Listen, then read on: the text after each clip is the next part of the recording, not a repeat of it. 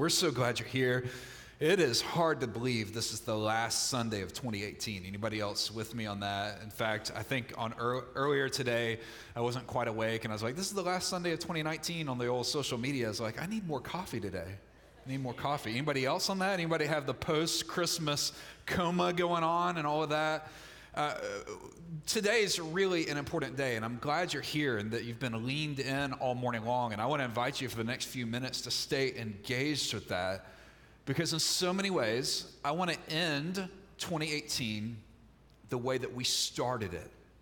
Back in January, I taught a message that I had no idea that day was going to strike a chord with so many people. There's just certain messages that God uses. There's ones that I remember from when I was a kid. There's just certain times where it just seems like a message or a thing resonates with people. And back in January, that happened where I talked about specific prayers. I quoted a friend of mine about 16, 17 years ago. I heard a friend named Roger say it this way. He said, specific prayers get specific results. And when I heard that, it made a lot of sense to me, because honestly, I've prayed a lot of generic prayers in my lifetime. I don't know if you've done that as well, where you just pray sort of haphazardly. Well, God, I just pray that you'll be with us today. Or God, I pray that you'll bless us today. God, would you be with us? Would you make this a good day? And there's not anything necessarily wrong with that, but what is convicting about it is, how would you know if God answered those prayers? In other words, it's so subjective. How would you know? Did God bless today? Was today a good day? It's so subjective. What's good for me may not be good for you. And so it's just, how would you know if God blessed it? Is it, well, I got here early and I got a good parking spot? Is it that we beat the other church down the road to Mexican lunch? Was it that there was extra queso when I ordered it? Yes, Lord. But I mean, how would you know if God answered that prayer? And so what we said back in January is, specific prayers get specific results, that when you pray specifically, God responds. And so the prayer that we prayed back in January was from Psalm 139, where David's like, God, would you search me? Would you know my anxious ways? God, would you reveal my heart? And I'm telling you, when we talked about that back in January, I've had so many people say, God used that in my life. In fact, I talked to a friend not long ago that after that message and just praying that prayer, they wept for minutes and minutes and minutes. They're like, God showed up in my life in a way that there's something about specific, bold, courageous prayers. And so today I want to invite us to pray a different prayer. Back in January, it was this prayer of saying, God, would you show up, this courageous prayer. That when we pray specifically, God shows up, God responds to us. Well, today the prayer is our response back to him. So often when we think about prayer, we think about, is God going to show up to me? Is God going to respond to me? What's in it for me? And so often God moves and then says, well, what's your response back to me? In other words, it's time for your move. You've been asking me to do something. Now, what are you going to do in response? And so I want to show you a prayer in Scripture that I think is a powerful response. Now, what's true in the Bible is not everybody responds the same way. When God shows up, not everybody responds the same way. Not everybody responds positively. You remember Jonah in the Old Testament. God called him. God said, all right, here's what I want you to do. I want you to go to Nineveh. I want you to preach for me. I want you to help turn the city back to me. And Jonah's response was, I'm not going to do it. He ran from God. He literally goes the opposite direction. He knew exactly what God wanted him to do.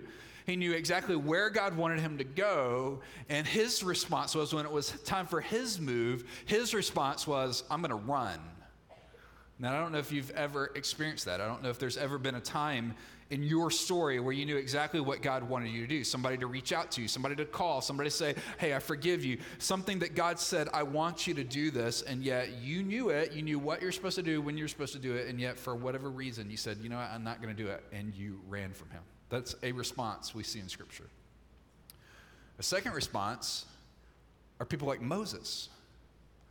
Back in the book of Exodus, God says, hey, Moses, I want to use you. I want you to go to Pharaoh, the most powerful man in the land. I want you to speak to him. I want to use you to deliver my people. And most of us know the end of the story. We don't know necessarily the beginning of the story, where on the front end, Moses isn't somebody that runs from God, but he's somebody that tries to bargain with God. In other words, Moses was like, God, there's no way you could use me. I'm a stutterer. I'm not the best spokesperson in the world. God, yes, I agree. The nation of Israel needs to be delivered. That's a good plan. Yeah, somebody ought to do it, but that somebody's not me. Why don't you use my brother? And so instead of running, he tries to renegotiate, tries to bargain. I don't know if you've been there. I don't know if there's been a time in your life when God puts something on your heart. Hey, you need to volunteer at Path, or you need to serve in our kids ministry, or you need to help with backpack, whatever that thing is. And you know what it is. You know that it needs to be done. You're like, man, that's a great ministry. Somebody ought to do that. Somebody ought to do that. But that's not me. And you start figuring out who it ought to be. You're like, man, somebody ought to give to the Baileys to go to Kenya, but that's not me. It should be somebody with more margin in their finances. They ought to do it. Or I know somebody ought to volunteer at Half Hour Heroes, but I don't have the time to do it. Somebody with more time, somebody that works from home, or maybe even a stay-at-home mom. They've got all the time in the world on their hands. They should go serve. And all the stay-at-home moms are like, I'm going to poke you with a fork in the eyeball. Any amens on that? Amen. We're tempted to think, well, I'm not running from God, but I'm going to renegotiate. Somebody else ought to do it. But then there's a third kind of response in Scripture, and that's where we're going to hang out today. It's found in Isaiah chapter 6 when God has a message for his people, and he's looking for somebody to deliver this message. And in Isaiah 6, Isaiah doesn't say, well, what's in it for me? Isaiah doesn't say, am I going to get a cost of living increase? Isaiah doesn't ask, hey, what are the benefits like? Hey, am I going to get more vacation time? Hey, am I going to go live near the water? He doesn't ask any of that stuff. His response isn't to run away. His response is not to renegotiate. His response is to partner with God. And here's the prayer I want to invite all of us to pray every single day this week. In Isaiah 6, verse 8, here's his prayer. Here am I, send me. That's a very specific prayer. That's a bold prayer. That's a prayer that takes courage, but I can't think of a better prayer for us to pray as we launch into 2019, then instead of saying, God, I'm not going to run from you this year. God, I don't want to renegotiate with you this year. God, I want to join you in the work you're doing. And God, I want to pray with all sincerity, here am I, send me. A prayer of surrender, a prayer of availability. If you've got something to write on, something to write with, if you've got one of the bulletins today, if you have a Bible and you want to follow along, I want to invite you to Isaiah chapter 6. If you have a device, the question is, how do you get there? I mean, how in a world that's so me-centered, in a world that's so focused on what's in it for me, how do we get to a place of saying, instead of running, instead of renegotiating, I surrender and I say, here I am, God, send me. How do you get there? Well, in Isaiah chapter 6, the verses that lead up to that prayer in verse 8 describe the journey that Isaiah went through. If you have your Bibles, you can look at it or you can follow along in the app. But here's what it says in Isaiah 6 and verse 1. It says, it was in the year that King Uzziah died. Let me pause there just for a second. So this moment that Isaiah surrenders everything to God, it wasn't the perfect setting. It wasn't when everything was going great. It wasn't when there was no stress in his life. This happens when one of his best friends that he looked up to dies. This is not a happy season. This is not a great season. This is not a tranquil season. This is not the perfect moment in his life. And yet he still prays this prayer. It says in verse 1, it was in the year that King Uzziah died. Then listen to this next phrase, that I saw the Lord. That I saw the Lord. He was sitting on a lofty throne, and the train of his robe filled the temple, and attending him were these mighty seraphim, these angel-type figures, each having 6 wings. With 2 they covered their faces, with 2 they covered their feet, and with 2 they flew, and they were calling out to one another. They were saying, holy, holy, holy is the Lord of heaven's armies. The whole earth is filled with his glory. Their voices shook the temple to its foundation. So when Zach asked the question, is it okay to get rowdy today? Is it okay to be noisy? This comes right out of Scripture. It says their voices shook the temple to the foundation, and the entire building was filled with smoke. which is, I guess, a biblical reason for us to have fog on the stage today. I don't know. But here's what happens for Isaiah. For Isaiah to get to this posture of saying, God, here I am, send me. Where did it start? Well, it starts first for him by entering into God's presence. If you want to get to a place where you can authentically pray this prayer, here I am, send me, it starts by being in the very presence of God himself. For Isaiah, what happens for him? For Isaiah, he walks into this place, he's in this moment, and the first thing that he says about this moment is he says, I saw the Lord, period. It wasn't, hey, I'm here for something else. Hey, I'm looking for something else. Hey, what's in it for me? When he walks into the space, the only thing that captures his eyes right off the bat is, I saw God. What's he doing? He's entering into the presence of God. He's walking into the space where he sees God. And what does he see? He doesn't see God as just a little bit bigger than him. He doesn't see God as just a little bit stronger than him. He doesn't see God as, well, he's the big man upstairs. He sees God for who he truly is. Listen to what happens for these angels that are flying around him, these seraphim. They cry out, verse 3, here's what he sees. Holy, holy, holy is the Lord of heaven's armies. Now, why would they do that? Why are they saying holy, holy? You may already know this, but in the Hebrew language, which much of the Old Testament was written in, this is how you emphasize a word. This is how you emphasize an attribute. In Hebrew, there's not a holy, holier, holiest. There's not endings like in the English language. That's just not the way the Hebrew language works. And so if you wanted to emphasize something, you would repeat it over and over again. And so if you sort of wanted queso for lunch, you're like, man, I wish I had queso for lunch today. But if you really wanted it, you're like, man, I really wish I had some queso for lunch today. If you really, really want it, you're like, I want some queso. Anybody hungry right now? Anybody hungry? I don't know why every message comes back to Mexican food. I just don't. Pray for me. Would you pray for me this year? Would you pray that I'd be delivered in 2019 from this addiction of queso? Now, why would anybody want to pray that? That's a good addiction, right? That's a silly way to say, when you see holy one time, it's important. It's different. God, you're different. When you see holy, holy, God, you're more than just a little bit different. You're set apart. But to see these angels say it 3 times in a row, this is the maximum way of saying, God, you're not like us. You're not a bigger version of me. You're not a taller version of me. You're not just a big man upstairs. You're not some absentee kind of God. You're God and you're holy. And so for Isaiah, for him to get to the end of this and pray, here I am, send me, it starts with being in the presence of God. And so my question is, have you experienced God that way?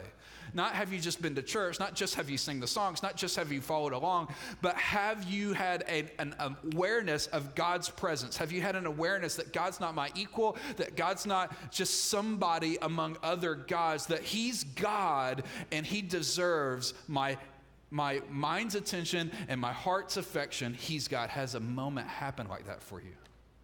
See, sometimes people ask, well, how long should we stay in worship? How long should a sermon be? How many songs should we sing? What style should it be? What's the mixture? And the answer is, however long it takes to get into the presence of God. There's been some Sundays that I've rolled in here. I've been so tired and had sort of the food coma from the day before and all the day's activities and all this stuff. And I found myself sitting over here with my coffee in my hand, with my hand in my pocket, just like sort of going along. And it's like, Bobby, snap out of it. One of the dangers in a room like this is for us to look at these rows of chairs facing a stage, and it's easy for us to think, based on that we're the audience, that we're here to be entertained, or we're here for somebody to make us feel good, or we're here to have our needs met, and we forget that when it comes to worship, that it's not about us, that we're not the audience. In fact, there's one audience, and the audience is God himself. And so when we come into a place like this, the way that this prayer starts is by seeing God for who he is. See him lifted up. Have you had moments like that? I have in my notes this line that says, perhaps the reason we remain unmoved is because God remains unseen. Maybe the reason why we haven't been moved lately, maybe the reason why we find it very hard to pray this prayer is because we haven't seen God for who he is recently. We haven't seen him lifted up. And I remember several years ago, it was like 5, 6, 7 years ago, in this very room, I'd been wrestling with stuff. On the outside, everything's together. On the inside, there's some questions I was wrestling through. And some prayers that I was praying. And just on a normal Sunday, in a normal worship service, on a normal day, I was sort of in that back corner, and I saw God. It wasn't creepy, it wasn't some out-of-body experience, but it was one of these moments where I felt like God was speaking directly in my soul, confirming some things. Has that happened for you? This is how Isaiah gets to this point to say, here I am, sends me. It starts by entering his presence, but here's a second piece that happens for Isaiah as he's journeying through this. Not only does he enter the presence of God, but then he begins to examine his personal sin. He begins to examine his personal sin. In other words, he sees God for who he is. The God, you're holy, holy, holy. You're the only one worthy of my mind's attention, my heart's affection. God, you're the guy, you're king, you're different. And then in that moment, it's like this mirror shoots back at his soul. And he gets really honest with where he's at spiritually. He drops his guard, he drops the mask, he drops the facade, he drops, as we talked about a few weeks ago, the fig leaf, and he's totally honest before God. And listen to what he says in verse 5. After he sees God, he says, it's all over. He says, I'm doomed. I am a sinful man, and I have filthy lips, and I live among a people of filthy lips. Yet I have seen the King. I've seen the Lord of heaven's host. What is he doing? He's seeing his sin for what it is. See, the temptation is to assume we're better than we actually are. The temptation is to think, man, I'm a pretty good person. I've got it together. I'm not perfect, but at least I'm not like so-and-so. I mean, at least I'm not like Bobby, where I just binge on queso every Sunday afternoon. At least I'm not, right? In our minds, we know we're not perfect, and yet we try to judge ourselves based on some curve, on some graded scale. We're like, well, I'm not perfect. I'm no Moses, but at least I'm not like Corey. At least I'm not like so-and-so, right? But what ends up happening if we're not careful is we become deceiving. And the number one person we deceive the most is we actually deceive ourselves. When we explain away the secret sins in our life, or we explain away the struggles in our life, and we assume, well, it's not that big of a deal. I'm not doing what that other person's doing. But I'm telling you, when you enter God's presence, you can't help but to get honest about the sin that's in your life, so much so that when Isaiah sees God, he sees himself and he's like, woe is me, it's all over, I'm doomed. Now, I don't know what his sin was. It's something with his lips. I don't know if it was his speech. I don't know if he cut people down. I don't know if he had a filthy mouth. I don't know what it is, but what I do know is in that moment, he's like, I'm undone. And I don't know if you've had a moment like that. I don't know if you've had a wake-up call that reminds you that outside of a relationship with Jesus, all of us are doomed like that. Outside of a relationship with Jesus and his life-changing power in our life, we all have hideous stuff in our life. And so Isaiah doesn't run from it. He doesn't hide from it. He's like, here it is. I can't help but to see it. Have you ever seen that in your life? Have you ever come face to face with the tough areas of your life? I was telling the first hour that we live in a generation of selfies, right? And we live in a generation of filtered selfies. You know what I'm talking about? On Instagram or whatever app you use, you can take a picture, then you can take as many pictures as you want to. You can take like 50 or 60 until you get just the right pose. I saw that happen over the Christmas season. There's people taking pictures down here after our Christmas Eve service, and they're taking a bunch until they got just the right one. And what I found is that when people take a group picture and then you show it to them to say, is this good enough? The only person they look at is who? Themselves.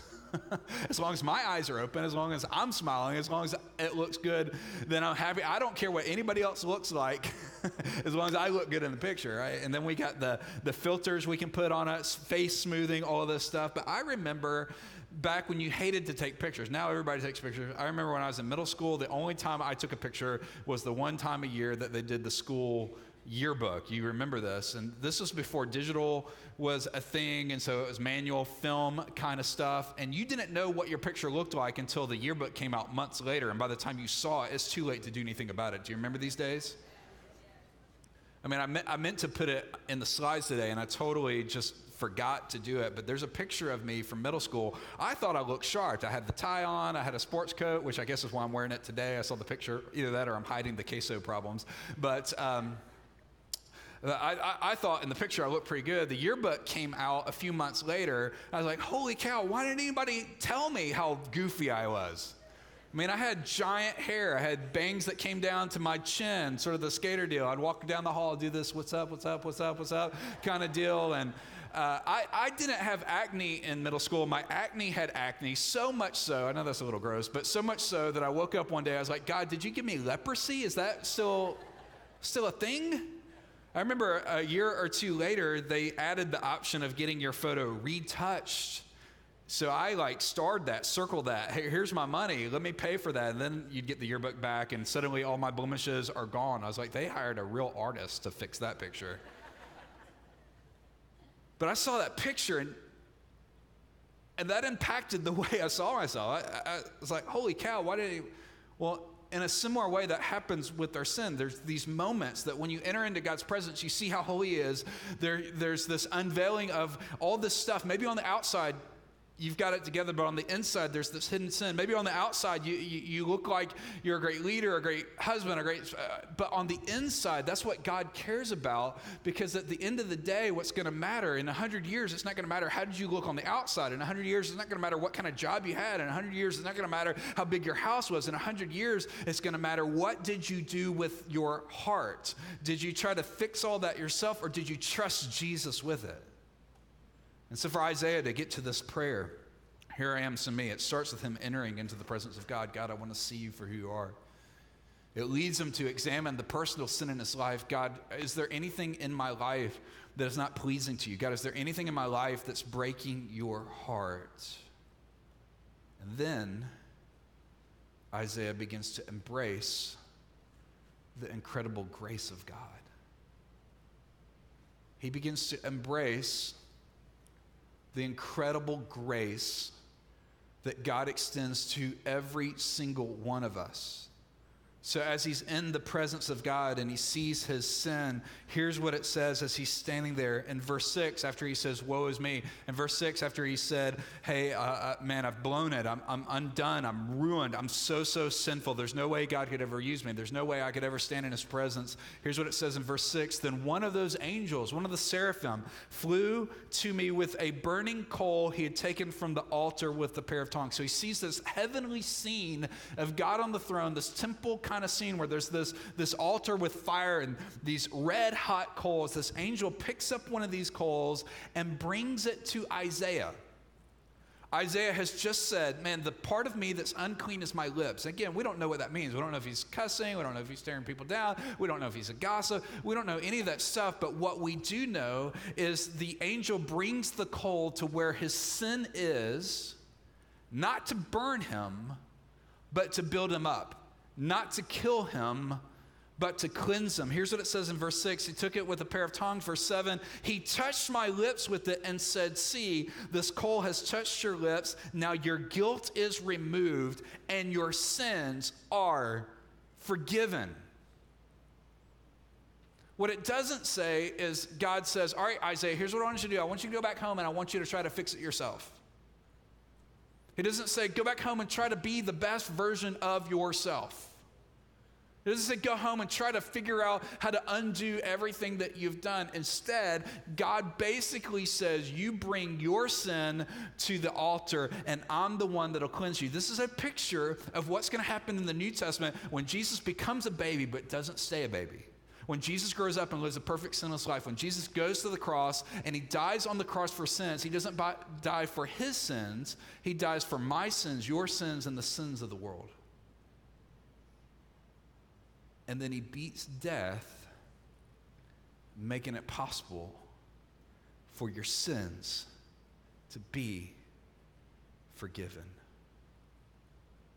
That's the incredible grace of God. That if you've never experienced that, if you've never wrestled with that, you're like, what do you mean? What do you mean that just a touch of the coal made him clean? You don't know what I'm dealing with. I'm telling you, just the touch of Jesus can make you clean. You're like, well, what about my cheating ways? Just the touch of Jesus can change your whole life. Well, what about my filthy mouth? Well, just the touch of Jesus could change your whole life. What about my adulterous heart? Just the touch of Jesus could change your life. What about all the hate and the anger and all of the drama in my life? Just the touch of Jesus can change your life forever. Isaiah is in the presence of God and sees God different than him. He sees himself, and when Isaiah comes to worship, God goes to work. And it's in that moment when God says, who's going to go for us? Who's going to speak for us? Who's going to be our messenger? Isaiah doesn't respond by saying, well, I guess I have to. Isaiah doesn't look around and say, well, I guess I'm the last man standing. Isaiah says, I get to say yes. Why? Because I've seen God, I've seen my sin, I've seen what only God can do, the incredible grace of God. And now I'm ready to say, here am I. Send me. This is not a one-time prayer. It's not enough to say, well, I prayed that when I was in sixth grade, or I prayed that a couple years ago, or I prayed that at the beginning of the year. This is a daily prayer. People are like, well, how do I stay in this posture? Saying, here I am, send me. How do I stay in the posture? Here's what I've learned over time. Whatever you feed grows, whatever you starve dies. That at the moment of salvation, God's Spirit comes to live inside of you, but that kicks off this battle between the Spirit of God and our flesh, our desire for sin, our desire for our own way. There's this battle going on every single day inside of us. And the question is, well, which one's going to win? The one that you feed. If you feed your faith this year, you say, man, I'm going to be in God's Word. I'm going to dedicate myself to this journey through John starting next week. I'm going to spend time in prayer, and meditation. What you feed grows, what you starve dies. And there's something about every single day saying, God, here I am.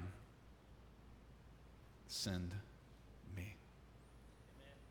As that comes out, I'm going to close with just a brief story about my buddy Matt. I swapped a few messages with Matt on the ride to church this morning. Some of you have met Matt Elmore and his wife Kelly. Matt's story is a lot like this. He and I served together through his college years. I'm a little bit older than him. He was still in college, and he served as an intern at a ministry I've done a lot of youth camps with over the years, and then eventually he came on staff with us. But when Matt was getting ready to graduate from college, he felt the tension of what's next. He's an incredibly sharp guy, incredibly gifted guy, wonderful personality. He could have done anything, could have made a ton of money. But he was wrestling with, is there more, is there more, is there more? And so one of our mutual friends, who's basically a mentor to us, a guy named Roger, knew that Matt was sort of wrestling with this, and essentially one day asked Matt, hey Matt, what's next for you? And Matt was like, I don't really know. And so Roger looked at him and said, well, I could see that God might be calling you into ministry. And Matt was like, no, there's no way. I mean, God hasn't called me to do ministry. And so Roger basically asked him, well, what has God called you to do? And Matt's like, I don't know. So he hasn't called you to ministry, but you don't know what he's called you to. And so Roger looks at him, and Roger you've got friends that sort of pierce your soul when they look at you, right? He's one of those guys that once he locks eyes with you, man, he's reading whatever's going on in you. He looks at Matt and says, well, do you want to know what God has for you? And Matt's like, well, of course. Maybe Roger's been walking with God a long, long time. Maybe he's got some special word. Maybe God's revealed in his quiet time. Here's what Matt's supposed to, of course, yeah, tell me. And Roger's response was, well, just say yes first. What do you mean by that? Before you know the details, before you have this game plan figured out, start by saying yes. And then he asked Matt, are you ready to do that? And Matt, honestly, and I love this, honestly said, no, I'm not. I'm not there.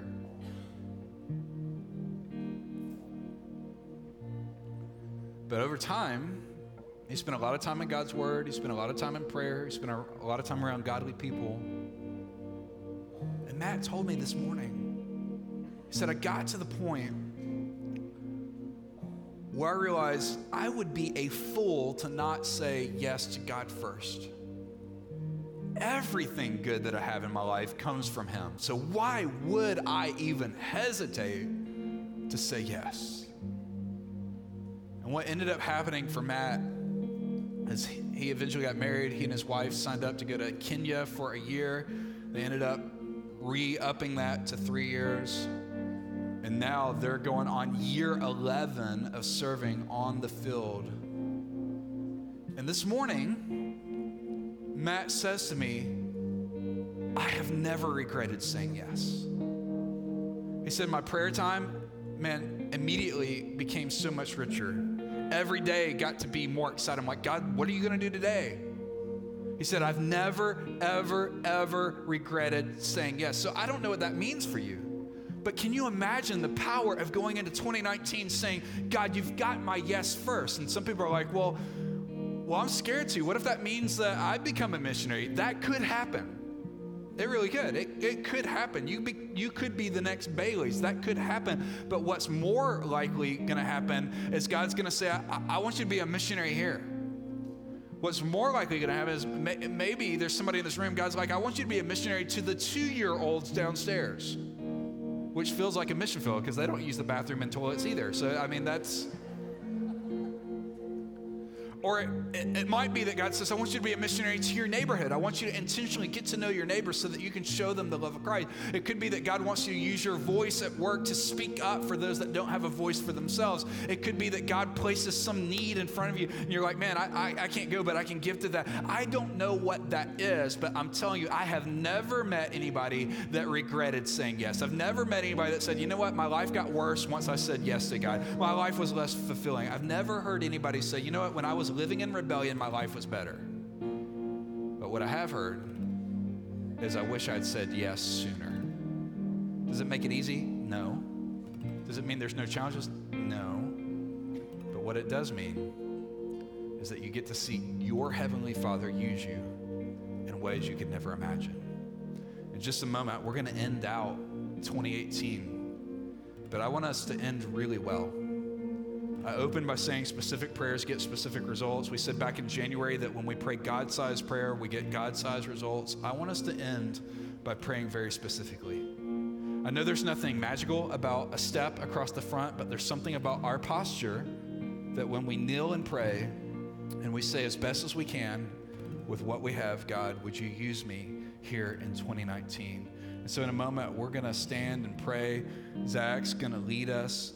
But I just want to invite anybody that wants to, whether it's an individual that wants to come and pray here at the altar as we do this, whether it's couples that want to come and say, man, we want to pray together as we get ready for 2019. If it's families that want to do that together, if it's youth group that wants to do it, I don't know who that is. But this altar's open, and it just takes one person. It just takes a couple. It just takes some people to begin to move and begin to pray for others to do the same. So let's stand together as we begin to pray, and this altar's open. If you'd like to do that, I want to invite you to just begin to make your way down and begin to just bow your knee, begin to pray. It's this posture of saying, God, as best as I can. I don't want to be somebody that runs. I don't want to be somebody that renegotiates. I don't want to be somebody that points the finger and says somebody else. I want to be a person that as best as I can. And maybe you just be honest like Matt was in that first encounter. I'm not there yet, but I want to be. Would you allow this to be the end of 2018 and the beginning of a bright 2019? As best we say, here I am, God. Send me. Heavenly Father, you see our hearts today. You see what's going on in this place. As best as we can, we surrender. This day, we surrender this year. We surrender 2019 as best as we can, Lord. If you're praying, I just want to invite you to continue praying at your seat, praying here at the altar. And as Zach sings, would you allow this to be your prayer today? If you need personal prayer, maybe you've never said yes to Jesus. Maybe there's never been a moment that your sins have been forgiven. Pastor Tripp's hanging out to my left, your right. And over these next few moments together, would you just come to him and say, man, I just need prayer. I want to settle this today. As we pray, as Zach leads us, would you sing? Would you pray? And then I'll give you some instructions in a moment before we go. Here I am, God. I am willing, Lord. Send me. Here I am, God. I am willing, Lord. Send me. I will follow you to the ends of the earth, oh my King. Here I am, God. I am willing, Lord. Send me. As we continue praying, as we continue singing, I want us to tag back to what we sang right before the message. That reminder, you came down and you rescued me. You left heaven and came to this earth. What a powerful prayer reminder today. Let's sing this out. Let's pray this out as we continue worshiping. Love came down and rescued me. Love came down and set me free. I am yours. I am forever yours. Mountain high or valley low, I sing out and remind my soul, I am yours. I am forever yours. Love came down and rescued me. Love came down and set me free. I am yours. I am forever yours. Mountain high or valley low, I sing out and remind my soul, I am yours. I am forever yours. I am yours. Oh, I am yours. All my days, Jesus, I am yours. Oh, I am yours. I am yours. For all my days, Jesus, I am yours. As we get ready to wrap the last Sunday of 2018 as a church family, as we get ready for a fresh start in 2019, I want to invite you to pray with me. I'm going to pray out loud, but anytime any of us pray, it's an invitation for you to pray as well. And so instead of sending out the way that we normally do, I want to invite you to pray a specific part of this prayer that I've been trying to pray as many days as I can. It's my way of trying to wrap my head into my heart around this idea of send me, because there's days that I feel it, there are days that I don't. But to be able to refocus and say as best as I can, I am yours, I am yours, I am yours. And so I want to invite you, would you bow your heads just for a moment? And as I pray out loud, I'd invite you to pray silently in your head and your heart. You could pray the same words I pray, you could personalize it. But this is a prayer of surrender. This is a prayer of availability. It's specific. It's courageous. It gets us out of our comfort zone, but it's so, so powerful. Dear Jesus, thank you for your presence in this place. Thank you that you're different than us. And today, God, I give you my mind. Help me to think upon your things today. Help me to fill my head with your truth. God, I give you my ears. Help me to hear your voice today, what it is you want me to do. God, I give to you my hands. Would you use my hands today to help build your kingdom and to serve other people today? God, I give you my mouth. Would you help me to speak only things that are true?